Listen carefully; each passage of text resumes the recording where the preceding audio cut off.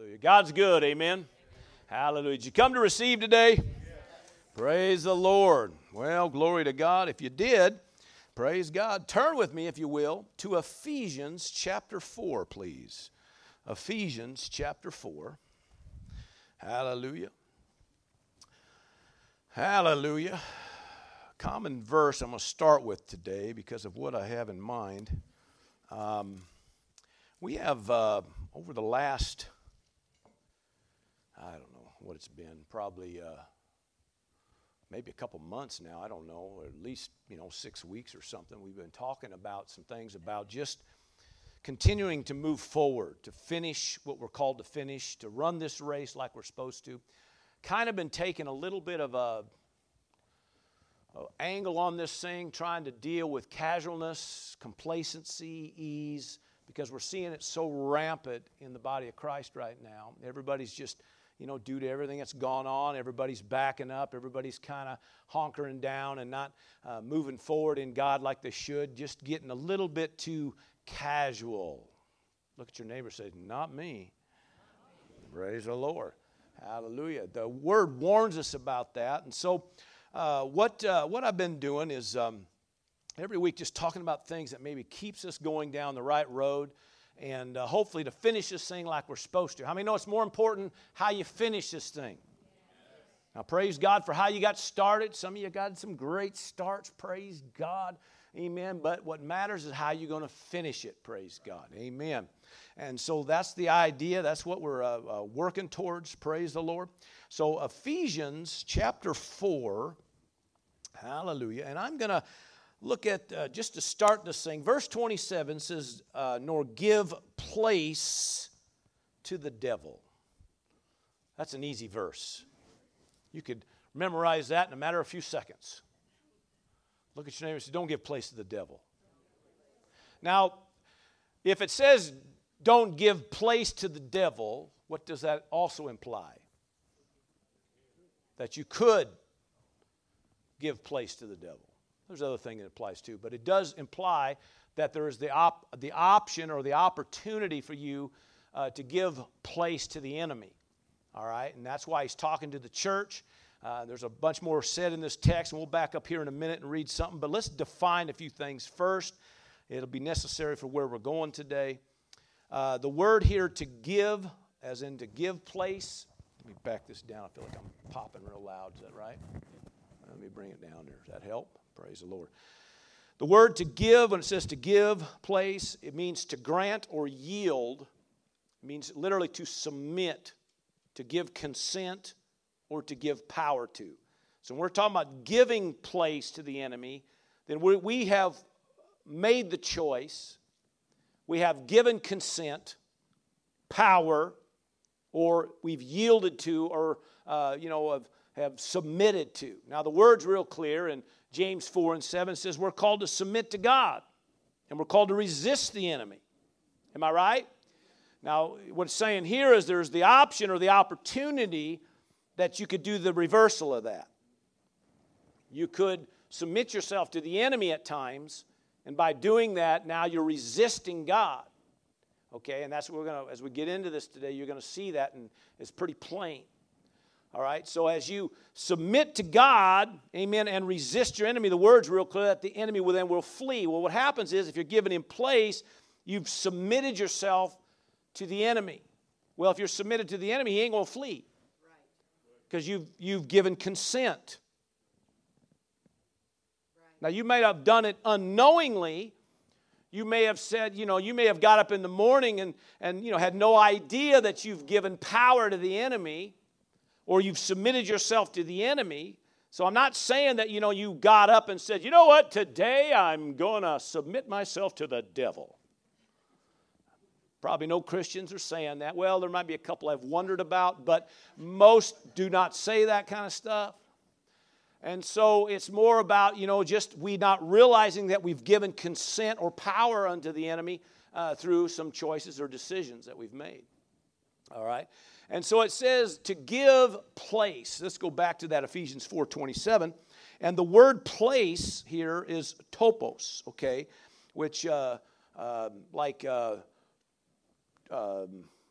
topos, there's a topo map or whatever. I don't know if I'm saying that right. There's like maps that are topographic and all that kind of stuff. That's where we get that word, or we use that word, is a Greek word, topos, which means a ground, a place, a setting, an entrance. It also refers to things like opportunities, okay?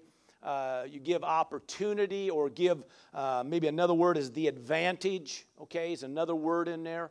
So to give consent, to submit, to give power for the enemy to have place, to have a foothold, to have an entrance, to have, a ground in your life, okay? And so it may not mean that you're giving him everything about your life, but you're giving him a place. You're giving him ground. Okay? You're giving him an entrance into an area. Are you still with me? So you could have every other area working great and submitted unto God, but that one area or those couple areas in your life, you've opened a door to where the enemy now has entrance. Still with me? So this is what it's talking about in this text here. It's giving him place or an entrance, all right? Put the reference John 14 up there, if you will. I just kind of wrote this and we'll kind of move on, but this is what Jesus said. I will no longer talk much with you, for the ruler of this world is coming, and he has nothing in me. Everybody say, he has nothing in me. So what Jesus is talking about, he has no place in me. The enemy has no foothold. All right, so Jesus made sure the enemy had no place. All right, that's why you could say he has nothing in me. Look at your neighbor and say, he ain't going to have nothing in me. I'm talking about the enemy here, okay? Okay, so the scriptures also bring out, praise God, that the enemy could have an advantage in your life. 2 Corinthians 2, let's go ahead and throw that up just real quick. Lest Satan should take advantage of us. For we are not ignorant of his devices, okay, which is going to probably be a thing we might touch on here today, talking about the head games and the mental traps that the enemy tries to put on you. See, if you're ignorant of his devices, the word is real clear, then the enemy has an advantage. Everybody say advantage. So when we're talking about not giving the enemy place, we're not giving him an advantage. We're not giving him a foothold. All right, let's put Luke, is it Luke 4, I believe it is? Put that reference up there. Now when the devil had ended every temptation, talking about to Jesus, it said he departed from him until an opportune time. Now how many know he never got an opportune time with Jesus? Come on, somebody. See, he never gave that. He had nothing in him. See, the only way the enemy had anything, had any grip on Jesus was when he was ready to lay down his life. And then he did that deliberately. Are you still with me? Now, I read all of them real quick, just kind of shoot out there that the opportunities are there to give the enemy place, to give him an advantage, to give him an opportune moment in our life somewhere or another. And that's what the enemy's always looking for. He's always looking for an entrance. Right. Are you with me? Right. Now, I'm not trying to, make anybody nervous. I'm just saying you got to be aware of this stuff. We just move along with life sometimes, and then what happens is we've given the enemy place here, and we've given him place here, and we've given him place here, and then all of a sudden we're spinning our wheels. All of a sudden we're not moving forward in God. All of a sudden it's the temptation to not finish is there. Come on, somebody. All because we've given the enemy place in areas of our life. You with me? All right, so let's back to Ephesians 4. Let's back up here in this chapter a little bit. Okay, there's a lot been said in here, but we want to kind of take probably more of the main focus here. Verse 17 says, "This I say therefore, and testify in the Lord, that you should no longer walk as the rest of the Gentiles walk." Now, remember, this is talking to the church, so it's real clear that he's saying here that obviously the temptation is there for you to continue to walk as a Gentile walk. Now, the word Gentile just means he without God. Okay, so at one time you were a Gentile. Come on. Now, the Jewish people might refer to you as a Gentile, but in God you're not a Gentile. You're no longer, because you've been grafted in, you're now a part of the family of God. So you're no longer a child of the enemy, you're a child of God. See, you're no longer one without God, you're now one with God. So this is a word to you and me, not only to the church at Ephesus, but now it's been recorded for you and me to take hold of. And he says that we're no longer to walk like we used to walk. But it says in the futility of our mind, okay, which is a word that means inutility or depravity or ineffectiveness. It literally means incapable of producing a right result. But you notice it's the futility of your mind. Everybody say your mind. Because this is kind of a key thing through all this whole text here. Okay, what you're doing with your mind. Okay, so verse 18, having their understanding, okay, darkened, having their understanding. So again, we're talking about the mind, what's going on with the mind. Having their understanding darkened, okay, understanding darkened. So remember now he's talking, remember this is how this is what the world or the church, or probably the Gentile, they have a certain way they walk because of the futility of their mind, because of their understanding has been darkened. But it says that you can walk in the same thing. So even though you've got the greater one on the inside, even though you got the access to all the spiritual weaponry that you could possibly have in God, the Word of God, the Spirit of God, the grace of God, come on now, the presence of God. And you could still have your understanding darkened. And then it says, being alienated from the life of God. I'll come back to that. Because of the ignorance that is in them. Because of the blindness of their heart. Okay? Now again, it's talking about the Gentile, those without God. And it says, because of the way they think, they're alienated from the life of God. The word alienated, we've talked about that many times from behind this pulpit. It means a non-participant. So because of their way of thinking, they're a non-participant of all the life that God has for them. So the text is saying that you too could walk in that. You could become a non-participant of the life of God based on how you think. And it goes on and starts talking more, but it's threaded throughout the whole text all the way down there to verse 27. It's talking about basically how you think. Are you thinking thoughts from above, or are you thinking like the world? Because that's where we give the enemy place. At least in this text. There's other things, but this text we're talking about where we put this mind. What we're going to think about. Are you with me? Am I boring you? So, what we're going to think about is going to determine whether we're going to give place to God or place to the enemy. I would prefer to be a participant of the life of God. That's that word life is Zoe, so absolute life. So all the life, the abundant life, the life of God. Amen. That Zoe life that's promised to you and me in the Word of God. Amen. Jesus said you can have life and life more abundant, right? Come on, somebody. That's the life he's talking about. You can be a participant or you can be alienated or a non-participant based on what you sit and think about. Still with me?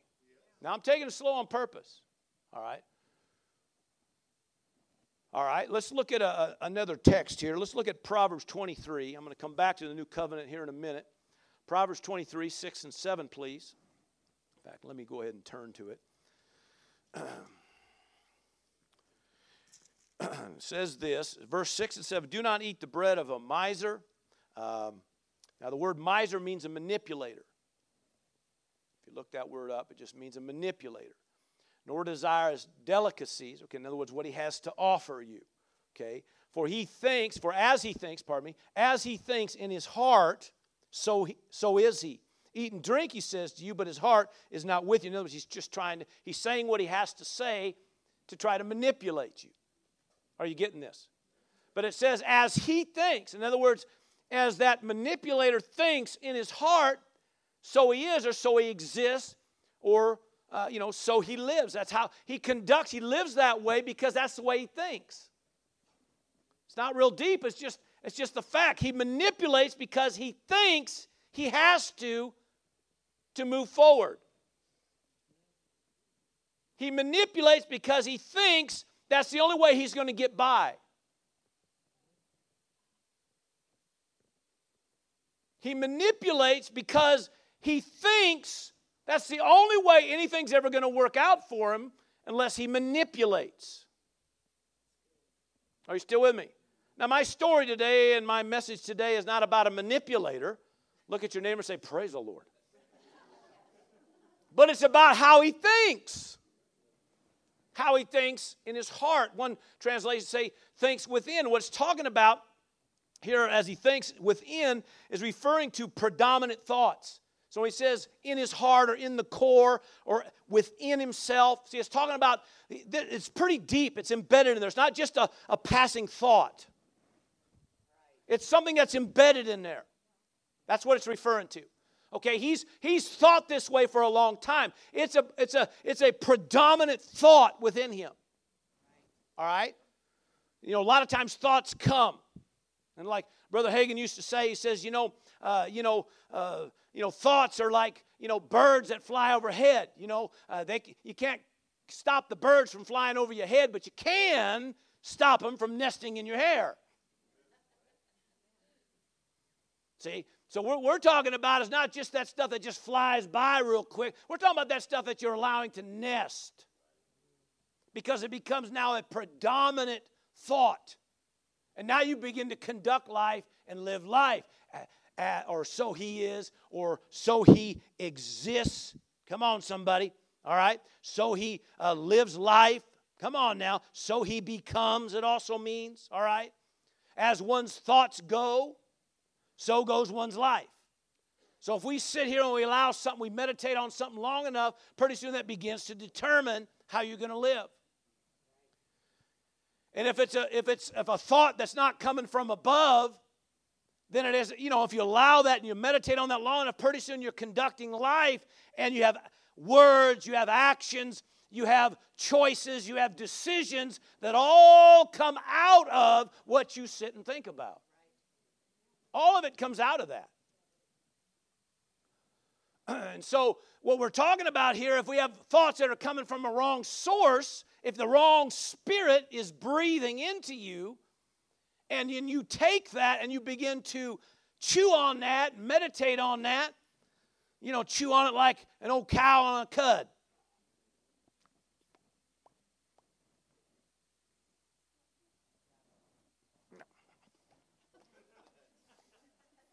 It's about how gross it is. We sit here and chew on something we got no business chewing on. Come on, we swallow it down. It comes back up because it's meant to come back up. Because it should probably come back up. That'd be a good thing just to spit. Come on, somebody. Say, Pastor, you're getting a little graphic. Amen. But we take it back, we chew on it some more to the point that now it becomes a part of us. Now it becomes a predominant thought, and now all of a sudden we're now living or existing or becoming as we think. Now this particular word think in this text of Proverbs 23, the word think means to, let's see, where are we at here? Here we go. It means to estimate, think, or to, literally means to split or to open a door or gate. That's what it means. It literally means to act as a gatekeeper or a doorkeeper. Which means that when you're talking about thinking, it's always about a choice. And we're going to see that, the rest, we're going to primarily hang out in the new covenant here for the rest of the service, but primarily anyway. But the bottom line is, it's always a choice what you think about. You don't have to meditate on that. See, you're the doorkeeper. You're the one, you're the gatekeeper. You're the one that determines what you're going to let in and what you're not going to let in. Now, we're not denying the existence of all kinds of stuff going on, all kinds of stuff being, fed to you every day. There's good, there's bad, there's ugly. Come on, somebody. There's all kinds of stuff going on. There's all kinds of things to make you mad, all kinds of things to make you sad, all kinds of things to make you depressed, all kinds of things to make you offended, all kinds of things that are coming at you every day that you could take in that could create, come on, a wrong word, wrong action, wrong choice, wrong decision. But you're the gatekeeper. You're the doorkeeper. See, as he thinks in his heart, what he allows to come in is going to determine how he conducts life. Still with me? Turn with me, if you will, to Romans 8. Have I ever told you how much I love Romans 8? All right, Romans 8. Now, I have a little story. My wife shared part of this on, I think, Monday, about the dog in my truck. You ever jumped in my truck? Has y'all heard that one? No? Some of you haven't? Okay. Let's see if I can do this in a quick way.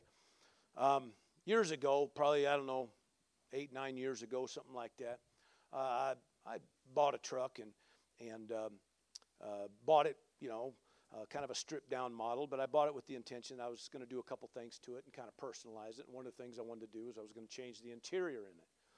And so there was a company that did that still allowed it to come under the warranty and all that kind of stuff. So I agreed to do that. I thought this would be a great thing to do. So I did that, never done it before. I thought this would be wonderful. So did this. This company comes out to my house and pulled out my seats and took the cloth off and put the leather package on and made it look super cool. Beige, because it was a diamond white truck, that tricolor, and looked sharp once I got all my stuff on it. Looked good. Interior looked good. So, all great. The guy came out, got it all done. It was a Saturday afternoon. He was all done. I ministered in the prison that night, so I got my slacks, got my jacket on, and I hopped in the truck, pulled on out of there, heading out down the lane, stopped at the end of the lane to get the mail, and I left my door open. And I went out to my mailbox, opened up my mailbox, and I'm hearing somebody, "Shut the door!" I'm like, what? "Shut the door!" And so I noticed down there's a lady and her daughter walking up the street, and I'm like, who's she talking to? "Shut the door!" I'm like, me? "Shut the door!" I'm like, what the heck are you talking? I'm like, woman? And then about that time, I heard this, boom, boom, boom, boom. And here come this big old dog that obviously was their dog that had been running out in the woods out here, and it was muddy from top to bottom. And when I saw that dog, I realized what she was talking about. And I tried to get around my truck to shut that door, but it was too late. In my truck it went. Now, mind you, I didn't get from the garage. I haven't even been on the street yet.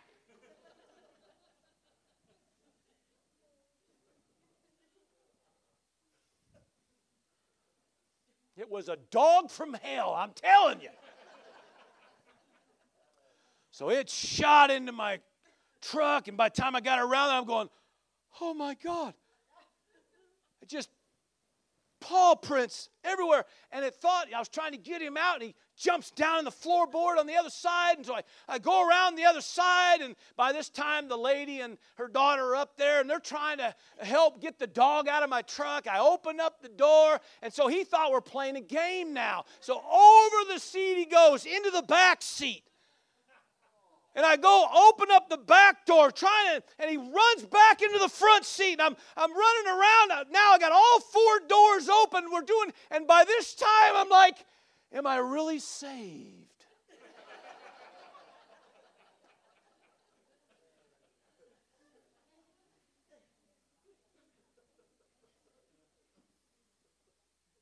And the 2 ladies are like embarrassed and feeling horrible, and I finally hooked that dog by the throat, and I drug him out, and I went around, shut my doors, and then the lady goes, "If you had a towel, I'd help you clean it." And I just said, Just go. Just go. So, needless to say, I should have shut the door. Look at your neighbor and say, shut the door. See, sometimes, you know, I'm trying to tell you, shut the door. Okay, but what are you talking about? What? Why? Shut the door. You couldn't be talking to me. Shut the door. Don't let those thoughts in. Don't sit here and chew on that. Come on, shut the door. Look at your neighbor and say, shut the door. See, you're the gatekeeper. You're the doorkeeper. What you let it open to, what you close it to is up to you. It's your choice. Now remember, the pastor's in a jacket, slacks, and I'm staring at a mud mess on, was it beige? What color is it? Beige. I got so many paw prints and mud everywhere. And so I'm thinking, how am I even going to sit in here to get it back to the garage to clean it? So I found some little rag, and I set it on the seat, and I kind of sat on it, trying not to get mud all over my clothes, put it in reverse, and just kind of backed it up to my garage, got out, went and got whatever cleaners. I didn't have a clue even what do you clean this with, but I started with water, and I just started. The point is this, I mean, sometimes life can be such a chaotic mess. And if you were to just shut the door.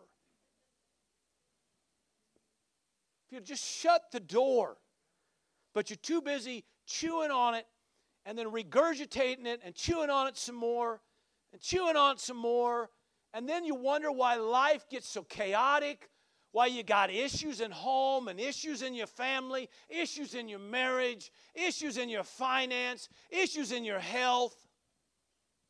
And most of the time it comes down, what are you meditating on? What are you thinking about?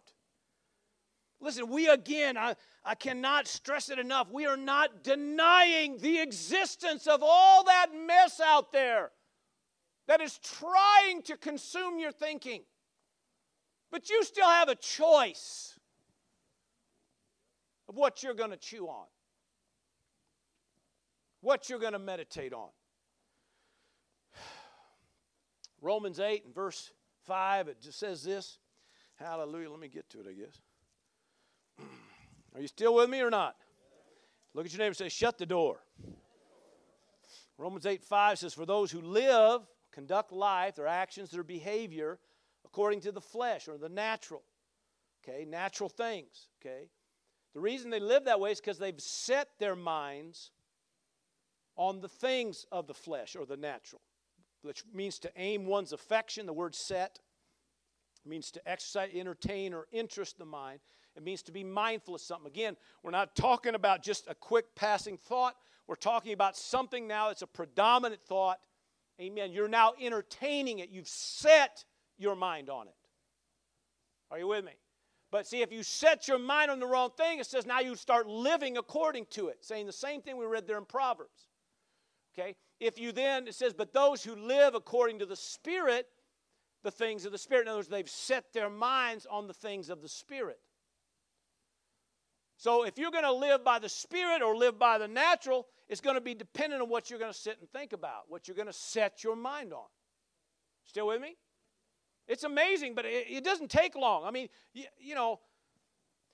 I could be driving in my truck down the road and be happy as all get out and read one thing on a billboard, and next thing you know, about 2 miles down the road, I'm ticked at everybody.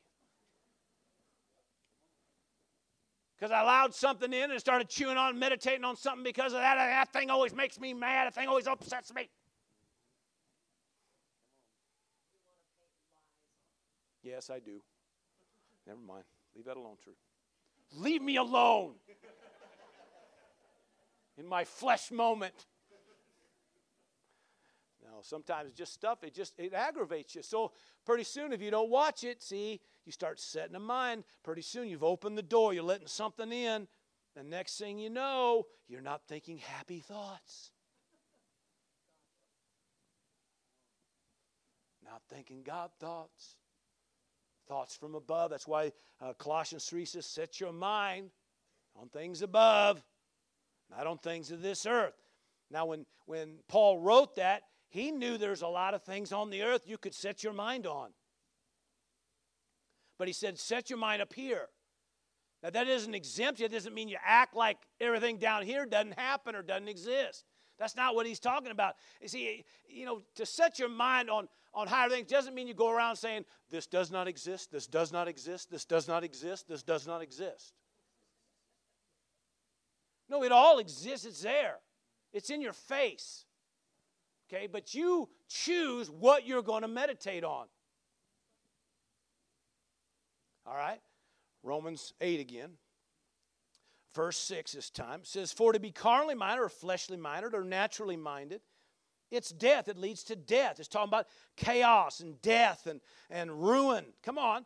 But to be spiritually minded is life and peace. So in other words, both of them determines what road you're going to get on by what you by what you set your mind on. Still with me? Okay, so you determine, okay, where you're going to go. Which road are you going to get on?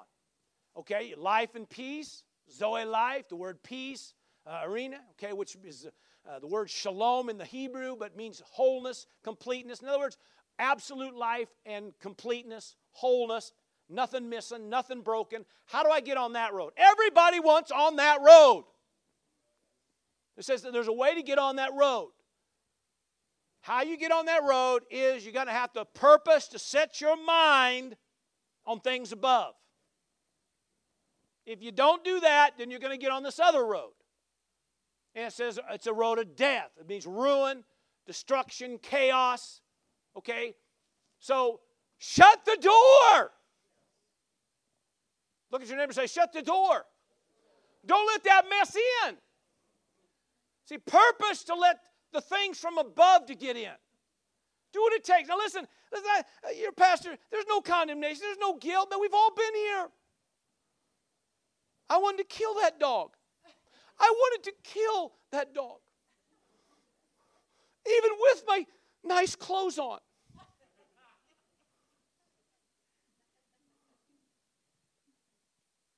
And I didn't. Praise the Lord. We have other things we have to deal with. But anyway, the point is this. See, we're not denying all this stuff going on. We're just saying, listen, you got to have to purpose, and no matter what's going on around you, that you're going to say, you know what, I choose to think on things above, not on things of this earth, praise God. So no matter what's going on, praise God, I choose the mind of Christ, hallelujah. I choose to lay that down, cast that down. I choose to look forward, praise God, and look up, praise God. Because that's the God in whom I trust, the one in whom I serve. Come on, somebody. The one who meets my needs, the one that heals my body, the one that delivers me. Come on, somebody. He's the one, hallelujah, my source, hallelujah. He's the one I'm looking to. He's the one I'm going to meditate on.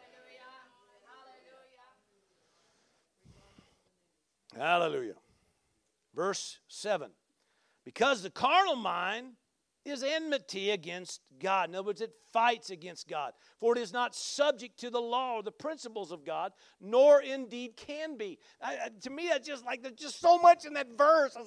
He's like, don't buffalo yourself into thinking you're going to operate in the things of God when you're too busy thinking on the wrong stuff. He said, you're fighting enmity, you're fighting against God, and it says you're not even subject to the principles of the law of God. You can't even operate right because your mind's in the wrong place. He said, nor indeed can be. It won't happen. You could say, I'm going to think on whatever I want to think because that's my playland. Nobody knows what I'm thinking about. Nobody knows. I can think on whatever I want to think about and think you're going to get on the road of life and peace. It ain't going to happen. And somewhere along the line, the wrong stuff is going to come out. It is inevitable. So, 2 Corinthians chapter 10. Look at your neighbor and say, I need help.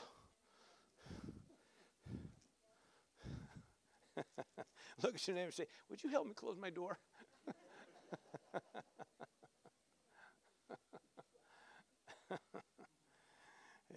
got to close the door on some of this stuff.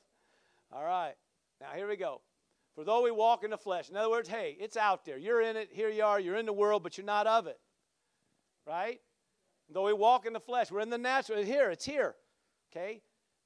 It says we don't war according to the flesh. In other words, our war is not to do it like everybody else out in the world does it. That's why with that earlier reference we did in Ephesians there, he's talking about, listen, don't walk like you used to walk. It's different now. Right. You're a different individual now. Right. You got the greater one on this. You got weaponry now that you didn't have back then, but you got now. Right. So you don't have to, go down that same road you used to go down. Verse 4, please. For the weapons of our warfare are not carnal, they're not fleshly, not natural things we're talking about here, but it's mighty in God for, here we go, pulling down strongholds. Strongholds. That means something fortified. But it's referring to mindsets. Okay? Okay? Mindsets. Or to, a mindful it refers to. So things that are locked in. Somehow things have taken root. Somehow have somewhat of a foundation under it. It's been there a while. Okay? In other words, it's a thought, a predominant thought, something that has been there for a while. With me? Verse 5. Casting down arguments, reasonings, and every high thing, all these things that try to exalt itself against the knowledge of God. It literally means that which tries to exalt above whatever God's talking to you about, it tries to exalt above it. Whatever God's trying to do, it tries to somehow raise itself above it. Now I'm going to come back to that in a second. Bringing every thought, this is how it's summed up, bringing every thought into captivity to the obedience of Christ. Every thought, which means, see, says the same thing, you have the choice of what you're going to think about. That thought comes, it's here, you look at it, you go, okay, is that of God, is it not of God? Well, that's not something I want to think about, so you cast it down. You look at that, it comes out, another thought says, is that a God thought? Well, so you've taken it into captivity, you've taken hold of it, and then now you determine what you're going to do with that thought. So when it talks about taking it into captivity, in fact, let me give you some more definition on that word. It means to make captive, to lead away captive, or to bring under control. So what you're doing, you're taking every thought now, and you're bringing it under control. You're saying, all right, I'm not going to think on you, or I'm going to go ahead and keep meditating on you. Come on, somebody. You determine that. Still with me? All right. So, Pastor, that's wonderful. But, I mean, almost all my thoughts are bad thoughts. Now, don't raise your hand, but can you relate?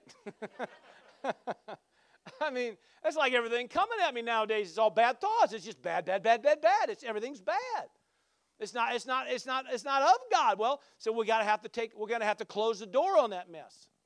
So this reference starts talking about how to close the door. If you back up to verse 4 again. Let's go back to verse 4.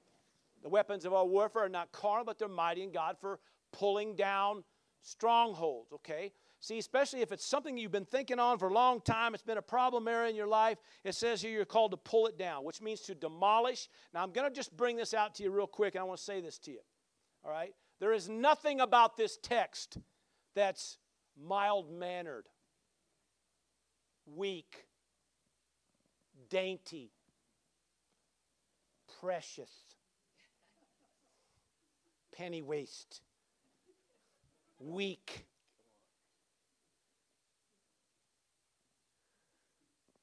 Are you hearing me? Okay. See, everything about this, if you're going to determine, okay, about what you're going to make, you're going to have to get serious about it. Okay, you just don't play around with this thing. The weapons of warfare are not carnal, but mighty in God for the pulling down. Everybody say pulling down. Demolishing, demolition, destruction, bringing down fully to the point of extinction. Somebody says, wow, yes.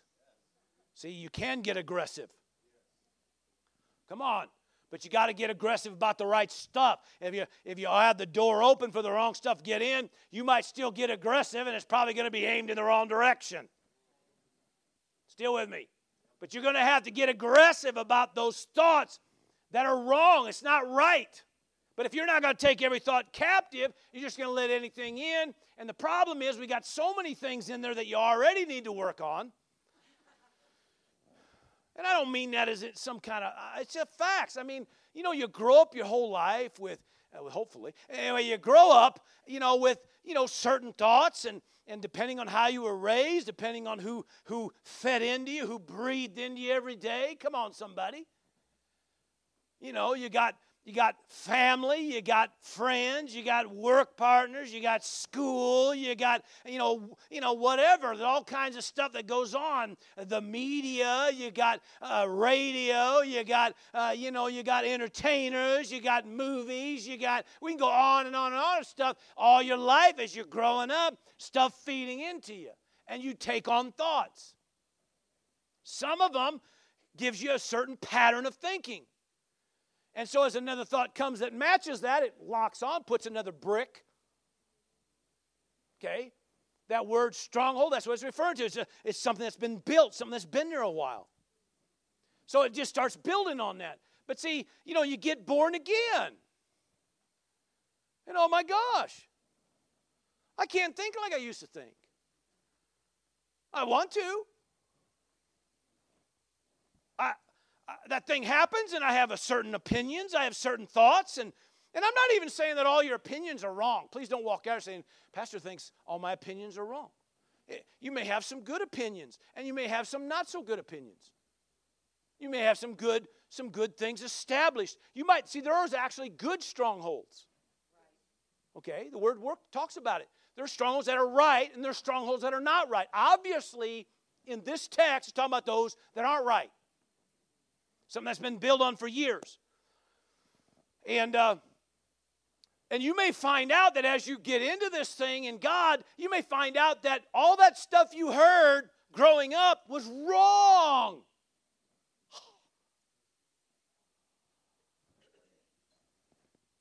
And so now you're like, you got this dilemma. It's like, what do I do with all this stuff? Well, he says you're going to have to pull it down. And you're going to have to get out the sledge, and you're going to have to try to tear that thing down. And then you're also going to have to shut the door on things that try to build that back up. See, there are certain things that we've got, certain thought patterns about, maybe about marriage. Okay, you grew up all your life watching those that maybe had no marriage worth talking about. No condemnation, it's just a fact. You see that, you learn that, you see how, he talks to her, she talks to him, how that and this and that. Pretty soon you start forming a pattern of thinking.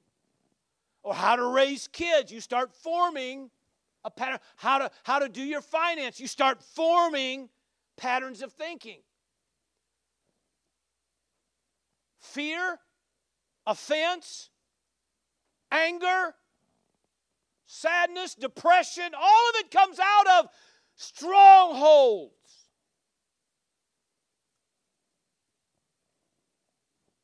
And then all of a sudden you find out that God's not giving you a spirit of fear. So that's not good. God says don't be offended. So that's not good. But here comes another thought that wants to, add to the fear or add to the offense or add to the anger or add to the depression. So you not only have to tear down what's been in there, you have to purpose in your heart, I refuse to let the door stay open with this stuff. I refuse to think of it. I take that thought captive. I say, hey, wait a minute, Mr. Thought. You're not of God. Get out of here. I cast you down. Whoa.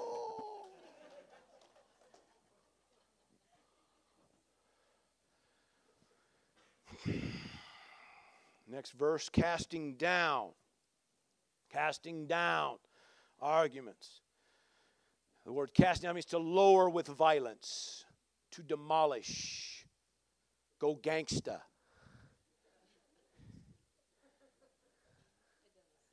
Okay.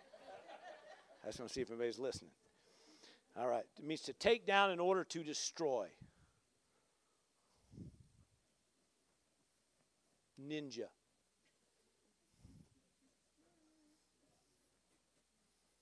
Nothing lives when you're done.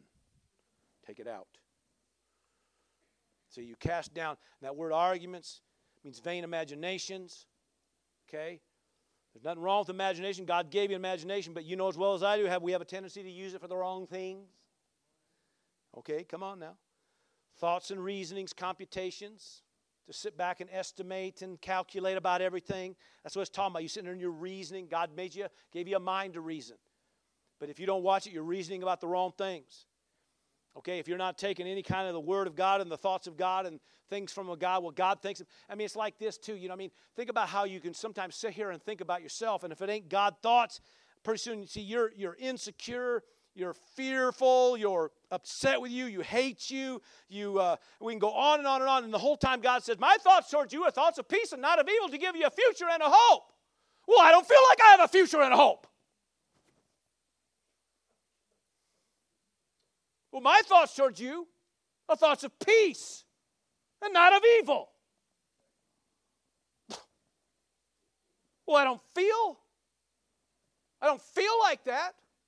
Well, it's time to shut the door on that then. It's time to take that thought, hold it up and go, hey, you foul devil, get out of here. God's thoughts are different than what my thoughts were before. My stronghold might have been about insecurity and fear and all that kind of down on everybody and down on everything. God says, my thoughts towards you are thoughts of peace and not of evil, to give you a future. To give you a hope. Well, nothing looks hopeful out here. Well, then don't meditate on that. Meditate on what He said. Right? Now, how many believe, God is able to do exceedingly, abundantly, above all that you could ask or think, according to what's at work within you. So if what's working in you is you won't shut the door on that mess and keep the door wide open and let all the chaos and all the mess in, then you have to understand that what happens, God's automatically limited. And that rubs some religious people wrong. But it's accurate because He said it's at enmity with God. What you're thinking isn't giving God any room to move in your life. You're warring against Him. And now you can't even, the law of God, you're not even subject to it anymore. You can't even get the principles of God working based on the fact you will not shut the door on that mess. Look at your neighbor and say, shut the door.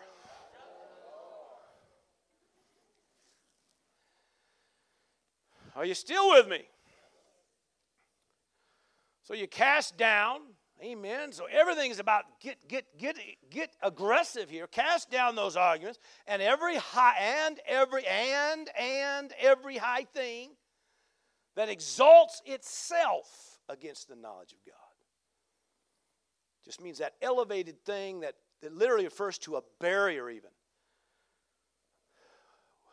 And when you look it up, it talks about things, everything from like assumptions, opinions, theories, speculating. But it literally means a barrier. So what it has done, these things come along, and it has a sole purpose of doing this.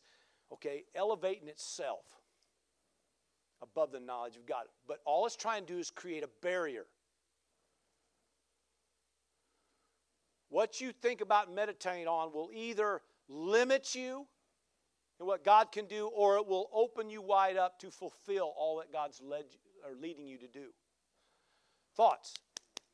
So if now there's high things up here, and now you're going to sit and meditate. So no matter what God wants to do, it creates a limit. Just on what you think about. Pastor Jerry says, God, amen, is able to do. Yes, amen. Until you go, well, except. You know that area. You know that one thing. You know, God wants to heal you right now and deliver. Yes, I know, but God would like to bless you and prosper you in this area of your life. Yes, but you know, God's trying to do something, but your thought, see, is locked in, so it only can go this far, even though God wants to do so much more. How about verse 6? We better read verse 6, because it says, "And being ready to punish all disobedience when your obedience is fulfilled." Now, verse 5 here, it ends with, bringing every thought into captivity to the obedience of Christ. Okay, the word obedience means attentive hearkening. It means compliance or submission or obeying, literally hearing to obey kind of a thing. So in verse 6 then it says, "And being ready to punish." Everybody say punish. Ready to punish literally means prepared to retaliate or vindicate.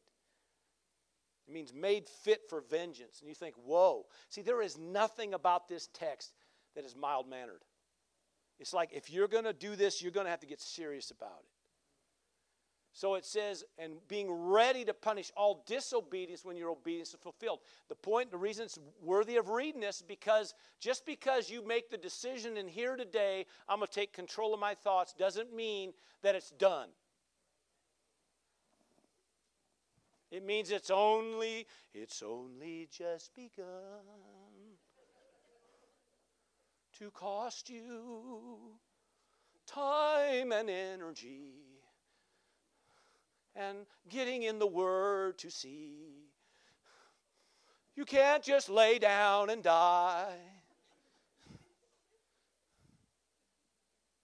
It's only just begun.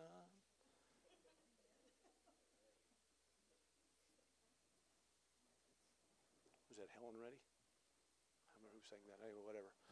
Anyway. Carpenter, that's who it was.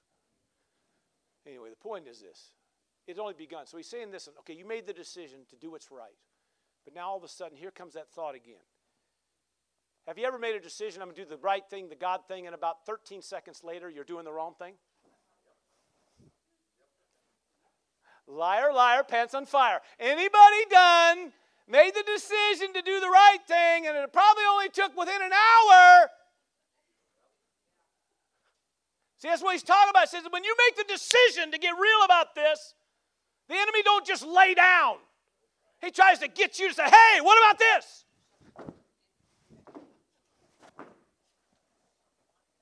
And you're going, oh, yeah. Oh, yeah. And all of a sudden, whoa, wait a minute. Shut up, devil.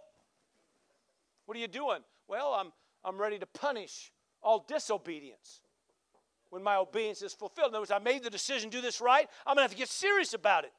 I cast down, I demolish. Ha! Whoa! Ha! He! Ha!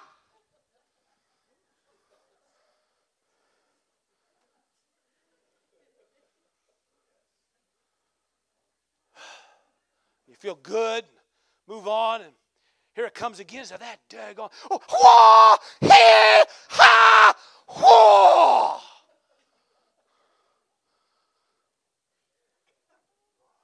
What are you doing? Punishing all disobedience.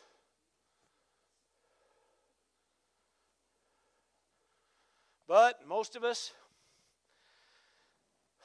our head's like a speed bag. Here comes the thoughts.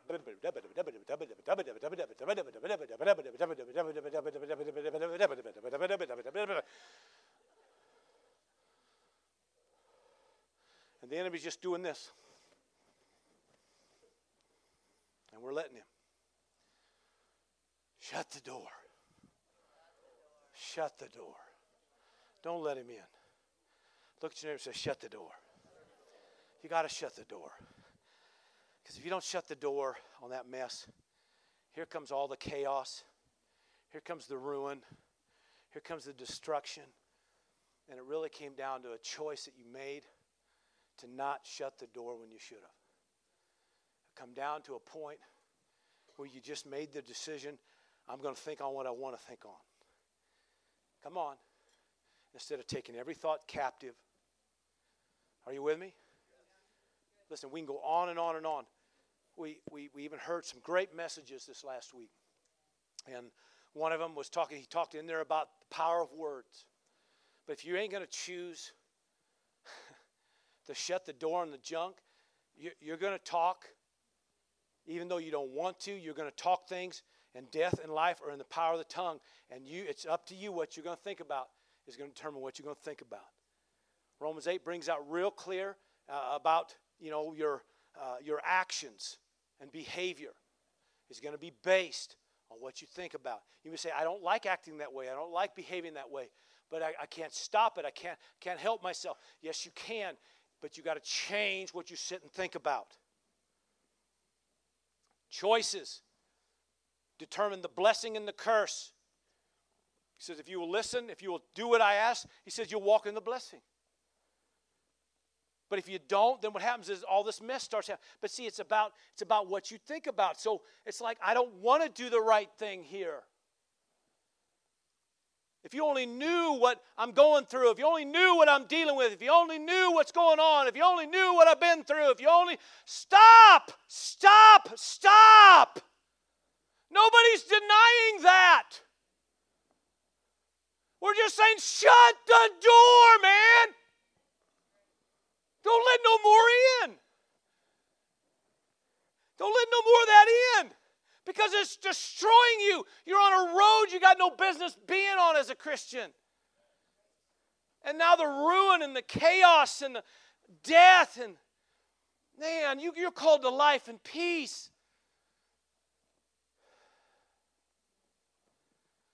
Decisions. I mean, think about, decisions. I know I gave you a bunch more verses back, but I just think about, Proverbs 13 says, you hang out with wise men, you become wise. Well, see, I was talking the same thing. So in other words, what you let in determines what you decide. You hang out with a fool, I'm just saying, you start doing foolish things. I remember working in the mill years ago. I think at the time I might have been a youth pastor. I don't know. I think I was. And some guy was trying to tell another guy, how to do his marriage. Well, I'll tell you, that was my wife. If that was your wife, she'd leave you. Just like the other wife did. And the other one. And the other one. So, don't tell me or anybody else how to do marriage. Get saved. Shut the door. Let's get the right stuff going in, and maybe then someday you could. Come on, somebody. We can go on and on and on about all areas of life. Decisions, choices, words, actions, behaviors, all of it comes out of what we sit and think about, what we set our minds on. Look at your neighbor and say, shut the door. Did you get something today? Give the Lord praise, everybody. Come on.